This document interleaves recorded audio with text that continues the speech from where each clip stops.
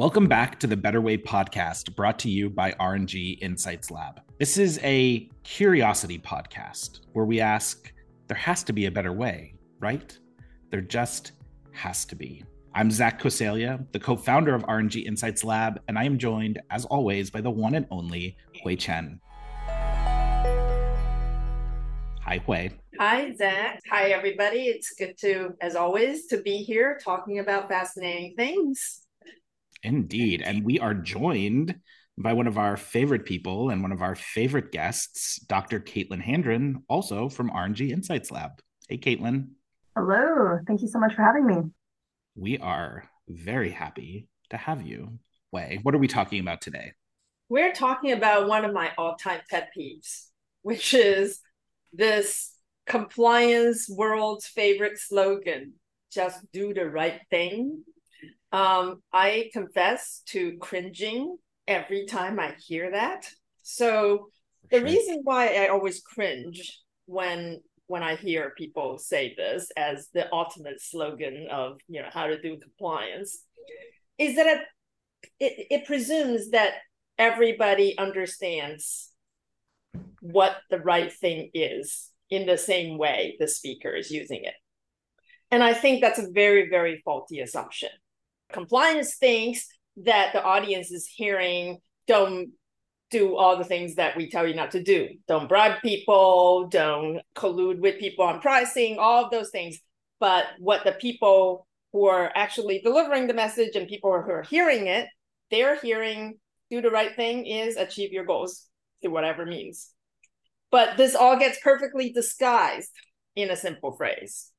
It's one of those phrases where people come to it with very different ideas. And I'm, of course, tending to think about things from a cultural perspective. So I think of the literature that demonstrates that people have different values. But even within an organizational setting, taking out national culture as a concept, we can think about the ways in which organizations within a single organization might have competing values. As you said, are we results driven, or are we going to be focusing on inclusion and collaboration? And often these conversations about what the right thing means, there's just a lot of assumptions, and the conversation itself might not even be had about what we have determined is the right thing and how we're going to go about achieving it.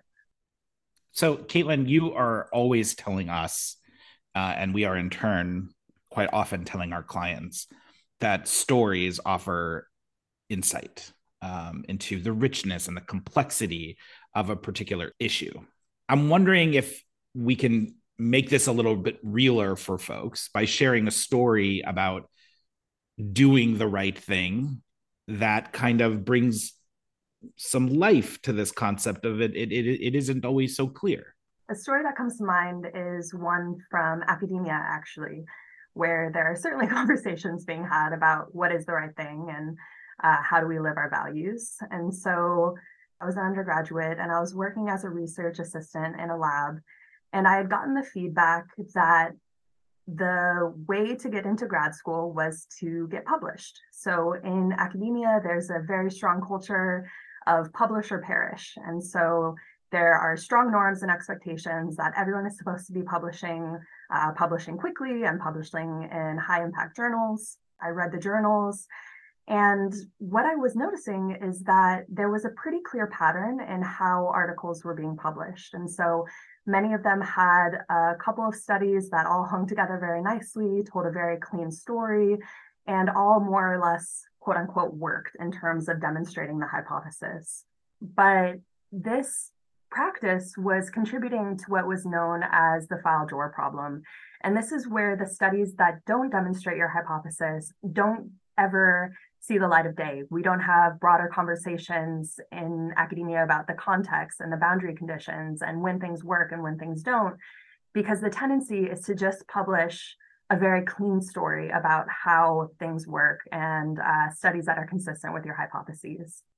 Now, what was so great at the time, though, is that I worked with advisors who really were courageous enough to push against these norms and to really challenge the common practices.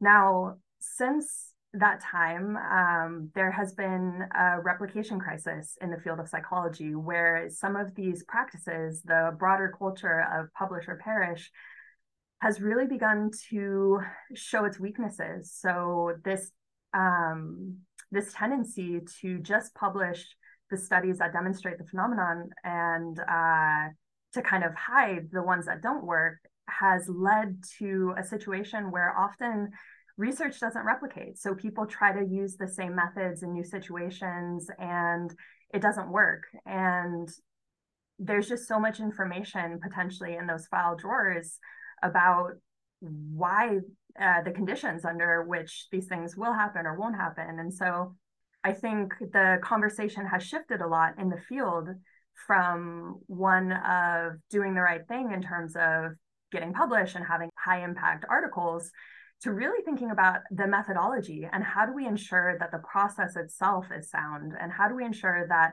the approach that we're taking is solid in terms of scientific rigor. And I'd say that was a really big transition. And I was right on the cusp and benefited so greatly from having leaders within my lab who had the foresight and the integrity to say that they wanted to do things differently than what the pervasive norms were at the time. Yeah, I mean, I think what's really interesting about that, and it ties into what Hui said as well, is that this discussion about doing the right thing in that example really comes down to, well, what is the desired outcome? If the desired outcome is, publish or perish, or a self-interested desire to publish one's work, doing the right thing may look like X. If the goal is to more meaningfully contribute to the body of science and to advance the profession, what is right may look very different. Wei, I think you have another example from your own experience that further kind of takes this point home. In the 1990s, I lived in Vienna, Austria, and I interned with the United Nations. And a colleague's husband was Turkish, but he grew up in Austria and worked for an American company. I remember him saying that American headquarters prohibited them from discussing pricing with competitors. Any people who are in the American corporate space understand this. This is a standard sort of antitrust compliance right thing to do, which is not discuss pricing with your competitors. But this guy's response was, everybody in Europe discusses pricing with competitors all the time. So the American antitrust prohibition was just a stupid thing that everybody lied to their Americans at the headquarters about. So it's not the wrong thing. It's just a stupid thing. To take that, sort of point in another recent, discussion with a corporate executive, Caitlin and I were both in this conversation. We were talking about a particular market outside of the US that's experienced a lot of compliance issues. So he says, well, I keep telling them to do the right thing. And I said, well, what does the right thing mean to you? He says, well, things that's not going to land us on the page of the New York Times. And I said, what if the thing that you don't want them to do is something all of them do? If you don't do that thing, you're just stupid. He says, oh, no, but that's not my standard. My standard is the New York Times standard. And what I really wanted to say back to him is that your standard is as irrelevant to them as the Timbuktu Daily News's standard would be to you. Because you're using a standard that is completely outside of their lives. They don't live in your world where New York Times matters. They live in their own world where their peers, their society matters a lot more to them and are a lot more real to them than New York Times is. So if you don't get into this world, then you're never going to be able to communicate why this is important to you or why it should be important to them. I think one of the difficulties is that by characterizing things as right and wrong, sometimes we have really moralized a lot of basically Western ways of thinking of things and doing things. So that's not necessarily efficient in getting people to understand where you're coming from. But in a way, it's kind of condescending to the people that you're talking to, because you're in a way telling people your way of thinking and your way of life is wrong. Our way is right. Your way is wrong. And that is sort of almost like adding insult to injury. So that's what really concerns me about this particular approach. So, Caitlin, I want to come back to you now because obviously much of your work now focuses on culture in the organizational context. Although even within the organizational context, it's not to the exclusion of the role that national cultures may play in an organization. And so I'd like you to share a little bit more about how national culture and culture in the most traditional sense plays into individuals' understanding or appreciation or definition of the right thing. It's such a great topic, and we've spoken on the podcast in the past about just the pervasiveness in the literature of the weird perspective, Western, educated, industrialized, rich, and democratic. And for a long time in the morality research, what was very common was a very individualistic perspective on morality, where what was perceived as good and right was based within what individuals believed was good and right, and very much rooted in the individual and individual perceptions. Increasingly, cultural psychology and cross-cultural research has demonstrated that this is just one way of thinking about morality and ethics and integrity. Can you drive this home for folks, though, by defining the golden rule? Yes, absolutely.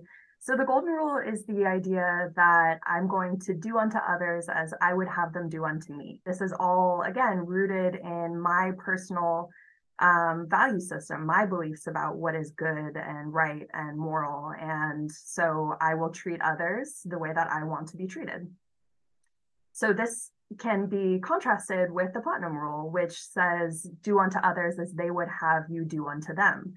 And that's a big shift where now, instead of treating others how I want to be treated, I actually have to listen and pay attention and learn and find out, how would this person want to be treated?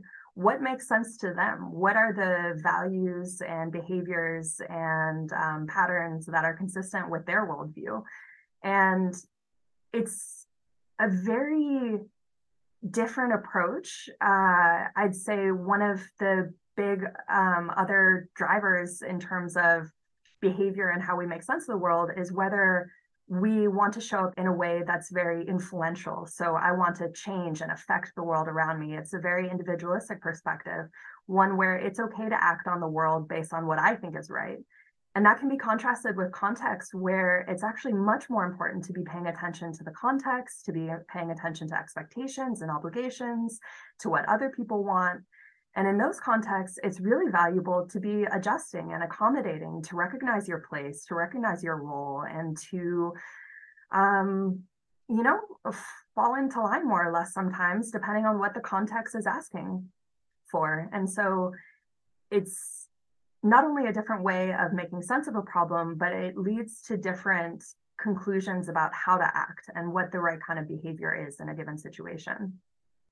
There's been a lot of talk over the course of the past number of years, and I think some meaningful movement within organizations away from treating compliance as rules and making it more about principles. Is that approach at odds with what we're talking about here? Is a principles-based approach to compliance at odds with the notion that there's something wrong with doing the right thing? I think there's definitely some tension there, because when you're talking about principles, you are talking about basically your core ethical values, and how that is perceived and understood and defined can really vary from from one culture to another. Culture is not just at the organizational level or at the national level. It exists in many levels in a very complex way. So in organizations, there's the geographical cultures of where the company is situated, but there's also sort of different cultures within the different functions of the organization. There's also subcultures of every place that, depending on its population, the gender, race, and social classes. So all of those things come into play. And let me give another story about how the values-based approach may create some tension with what we're saying here. So I was recently talking to an auditor who works in Hawaii. He used to work on the mainland. He recently started doing audit work in Hawaii. And he said, for some reason, like being in Hawaii, doing audit work just has been so much more stressful than he had ever experienced it before. So he took a class on the Hawaiian/Polynesian culture.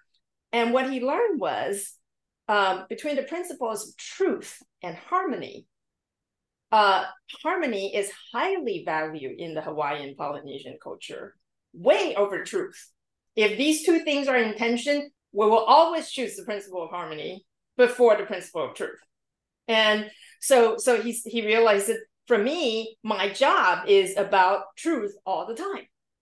Truth, this is what I do. I dig out truth and I make them known. And it causes a lot of resistance in a culture that feels threatened by that. I think that principle-based approach, once again, you have to recognize there are other cultural contexts where the principles are prioritized differently or even defined differently than you might imagine. Caitlin?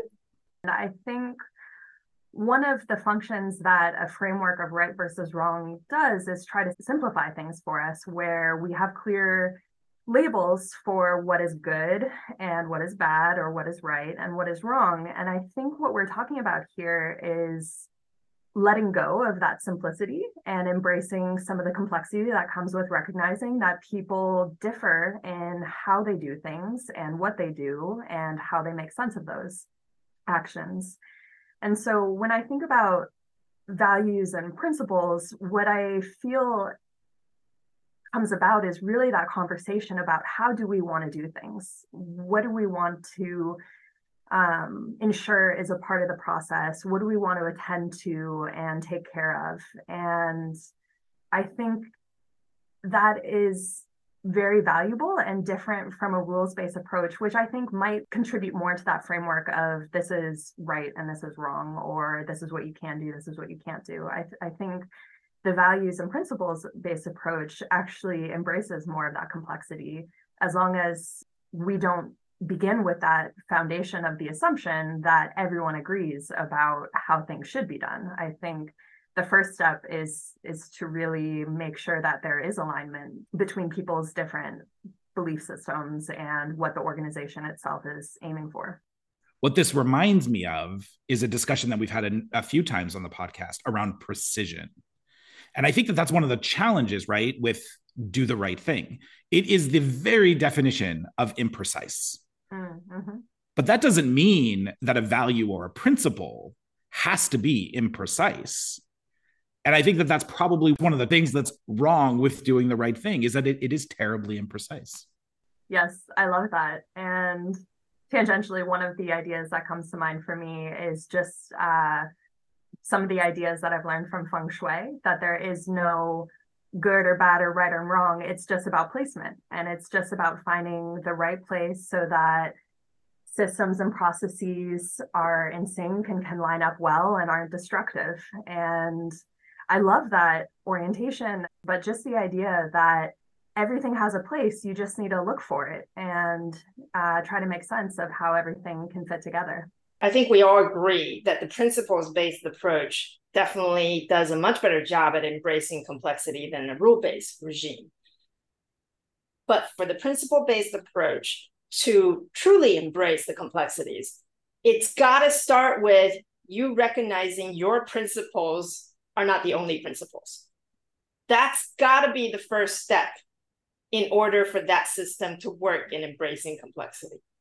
And we work in an organization where not everyone lives and works and was born in the same country. And that's true for any, large global organization. Can an organization say this is what is right within these walls? Or is it just always going to be a losing battle because those walls will never be able to compete with the broader cultural context in which that organization operates? This is a story from one of the earlier Malcolm Gladwell books, and it resonated a lot with me. The story was about Korean Airlines. In the 80s, Korean Airlines had a terrible track record in terms of safety. And this is all referenced in his book. So they were at the point of being sort of prohibited from flying into certain jurisdictions because of their safety records. And there's a cultural element, that Malcolm Gladwell pointed out. The Korean aviation culture is so hierarchical, and to the point where the captain can feel free to physically smack his first officer on the head in front of the crew, and that's accepted behavior. And you then come into the situation where you're listening to the taping from the black box from the accident, and it's people not speaking up. So they can see the fuel tank is empty, but not one person there says, Captain, we're really low on fuel and we gotta land this bird right now. Other situations where other people in the cockpit could see problems. They're about to fly into a mountain. They have mechanical problems. Nobody's speaking up. So one of the things that the aviation industry developed at that time was called CRM, Cockpit Resource Management. And the CRM system was really aimed to address some of these issues. And they took this not as a moral exercise, they took it as a communications exercise. So the core of CRM was a lot about teaching those in charge, the captain, to turn around and specifically ask, make this a routine. First officer, do you see anything? Flight engineer, do you see anything?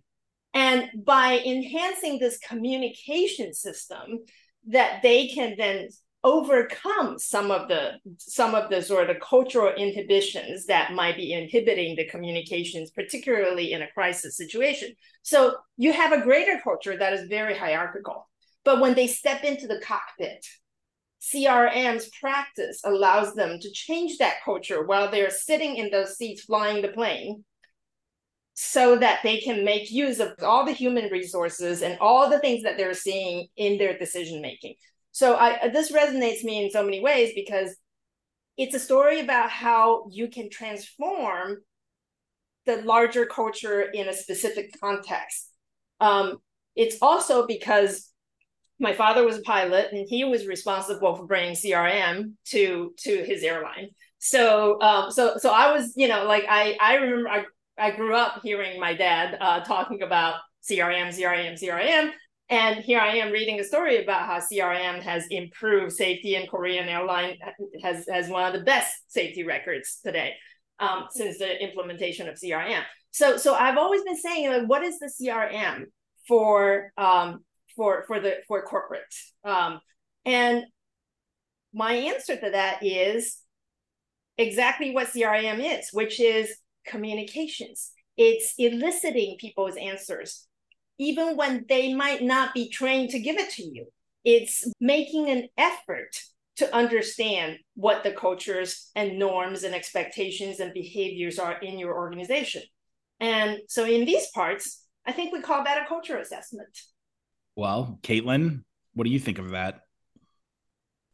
I think that there is so much that can be done to shape culture. Of course, I do this work every day, thinking about how to take concrete actions to shape the broader environment. From the story I told earlier, I worked in a lab that really sought to push against the norms of the broader culture. And so within our lab, what we really valued was scientific rigor. And that showed up in how we communicated with one another, the processes we had in place to evaluate our work and ensure that everything was accurate.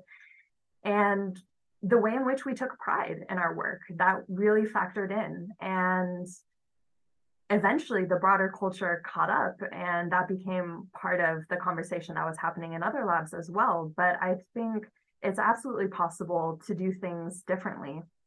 And even when we think about values and how some of these processes play out within an organizational setting, you know, some organizations really value innovation and coming up with new ideas. And that part of the process is really going to be given a lot of room and energy, and thinking differently will be prioritized. Others, you know, might focus on the process and ensuring that rules and regulations are followed and that everything is controlled down to a T. And it's just about coming to understand that question of how do we want to do things around here, and ensuring that everything lines up with that broader mission, so that, as Hui said, you're using communication, you're using rituals, you're using practices to ensure that there is that alignment. I'd like to play a little game. As we were prepping for this discussion today, I just spent like a couple minutes and I typed out two groups of values or principles or behaviors.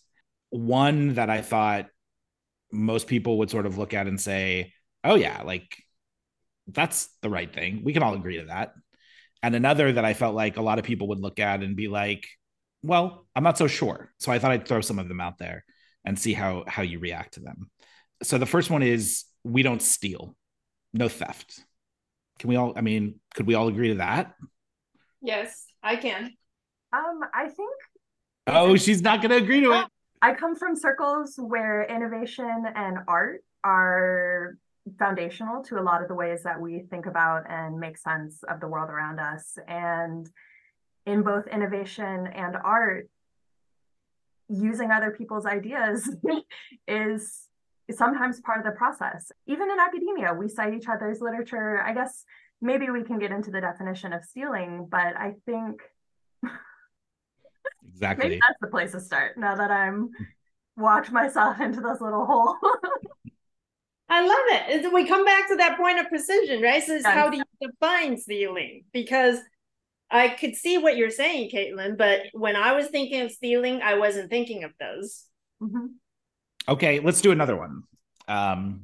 So the other one we hit on a little bit in quite a bit actually in the context of your Malcolm Gladwell story, but it's speaking up. Can we universally kind of get behind that as the right thing to do? I think there are different motivations for speaking up, and the question is, why are we speaking up and for what purpose? You know, sometimes people feel compelled to speak up just because they have something to say, like what I'm doing right now. I'm pushing against the idea for the sake of pushing against the idea. In contexts where harmony is really valued, me blurting out the first thing that comes to mind is not necessarily a productive or useful way to continue or advance the conversation. And so, yes, I think in the US, we tend towards really valuing the possibility that someone might have something genius to contribute at any moment. But I think in other contexts, there is more of that emphasis on listening and paying attention, and sometimes holding on to your thoughts until you have some more context and some more information can be really valuable, so that if you choose to speak up or if you choose to contribute in a way that is different from speaking up, you know, it could just play out a little differently than just blurting out what comes to mind in the moment. I am having so much fun. I love this. Okay. I want to build off of that one by throwing a similar concept that's in the other bucket that I think that people will be like, oh no, we universally can agree that's not a good thing. And that one is tattling on a friend. Well, I think at this point, you know, I have an opinion, but I'll leave it to Hui to start us off. I think my answer would have to be it depends. Yeah. Well, because that's the tension that often exists within an organizational context, right? On one hand, you know, the organization is often saying, we value speaking up. We expect you to speak up. It's actually your responsibility to speak up.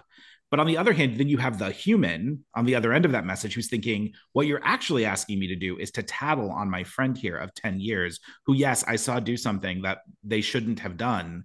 But to speak up is requiring me to uh, put myself at risk, is requiring me to potentially betray a friendship, and could have all kinds of other downstream consequences.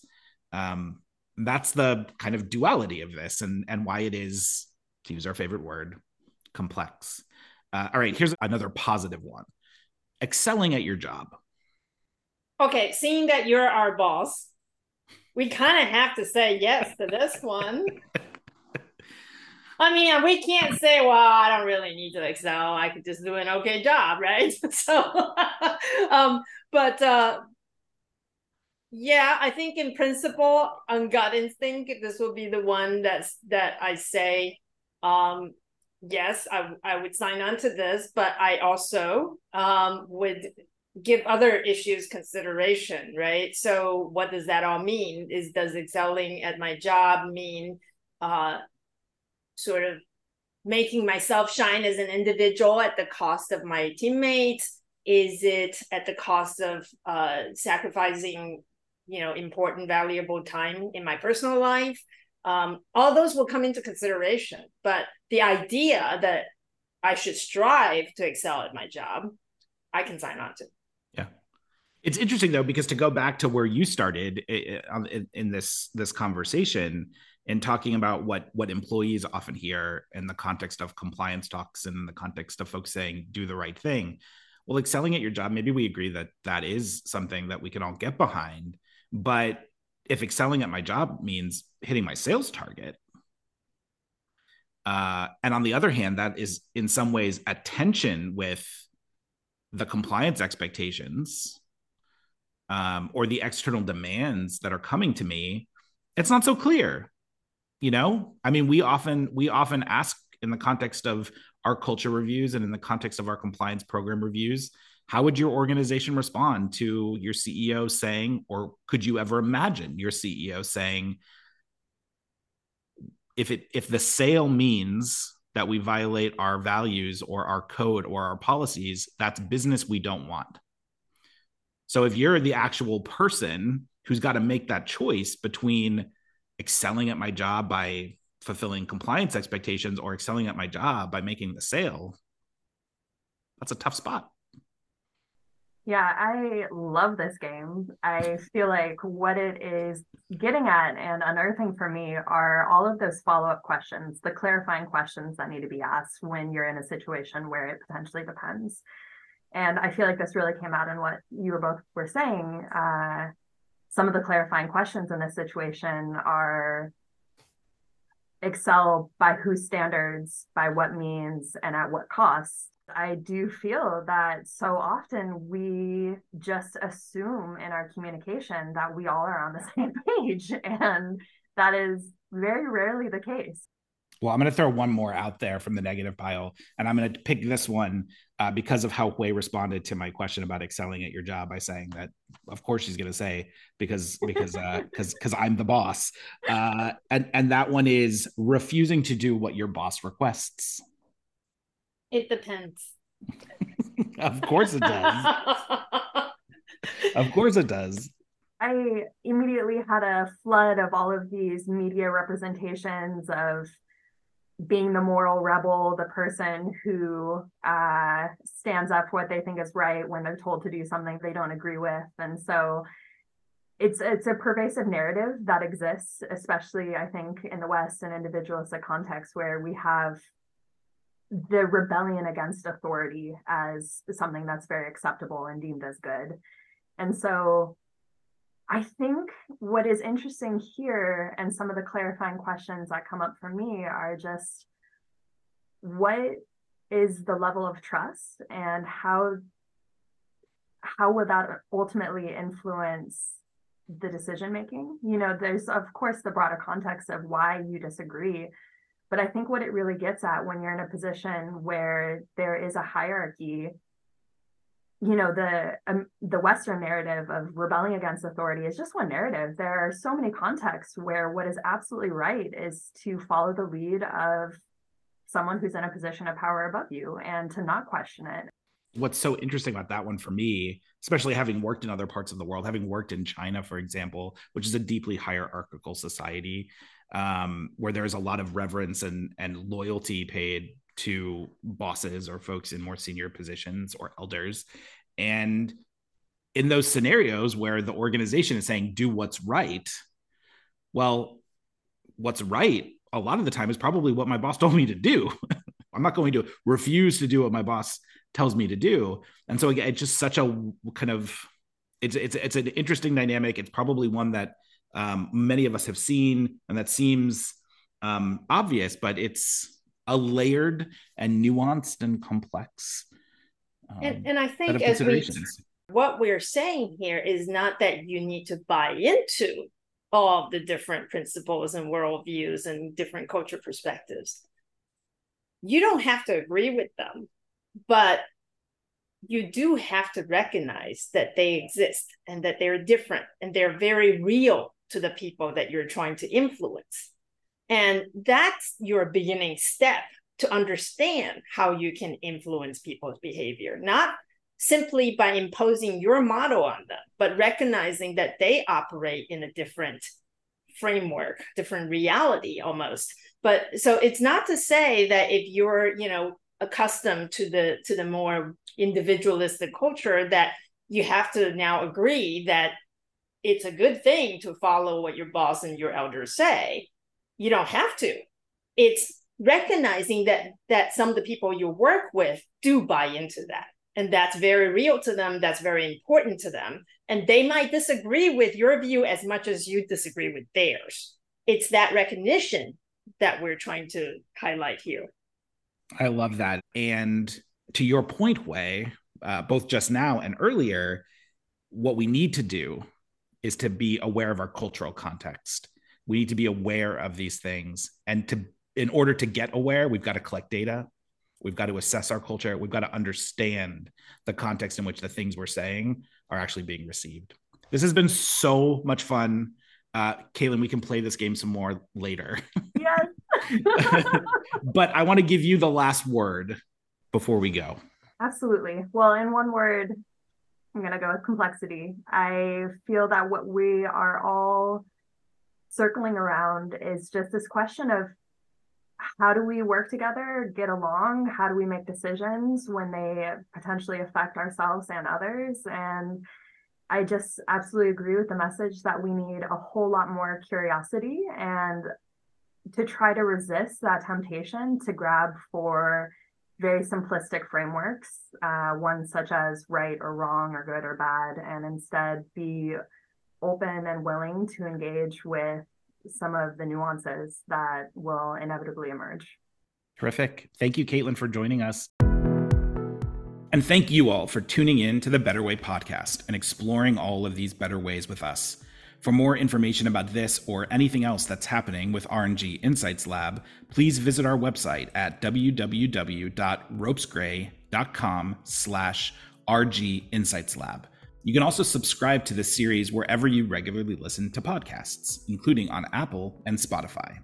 And if you have thoughts about what we talked about today, the work the lab does, or just have ideas for better ways we should explore, please don't hesitate to reach out. We'd love to hear from you. Thanks again for listening.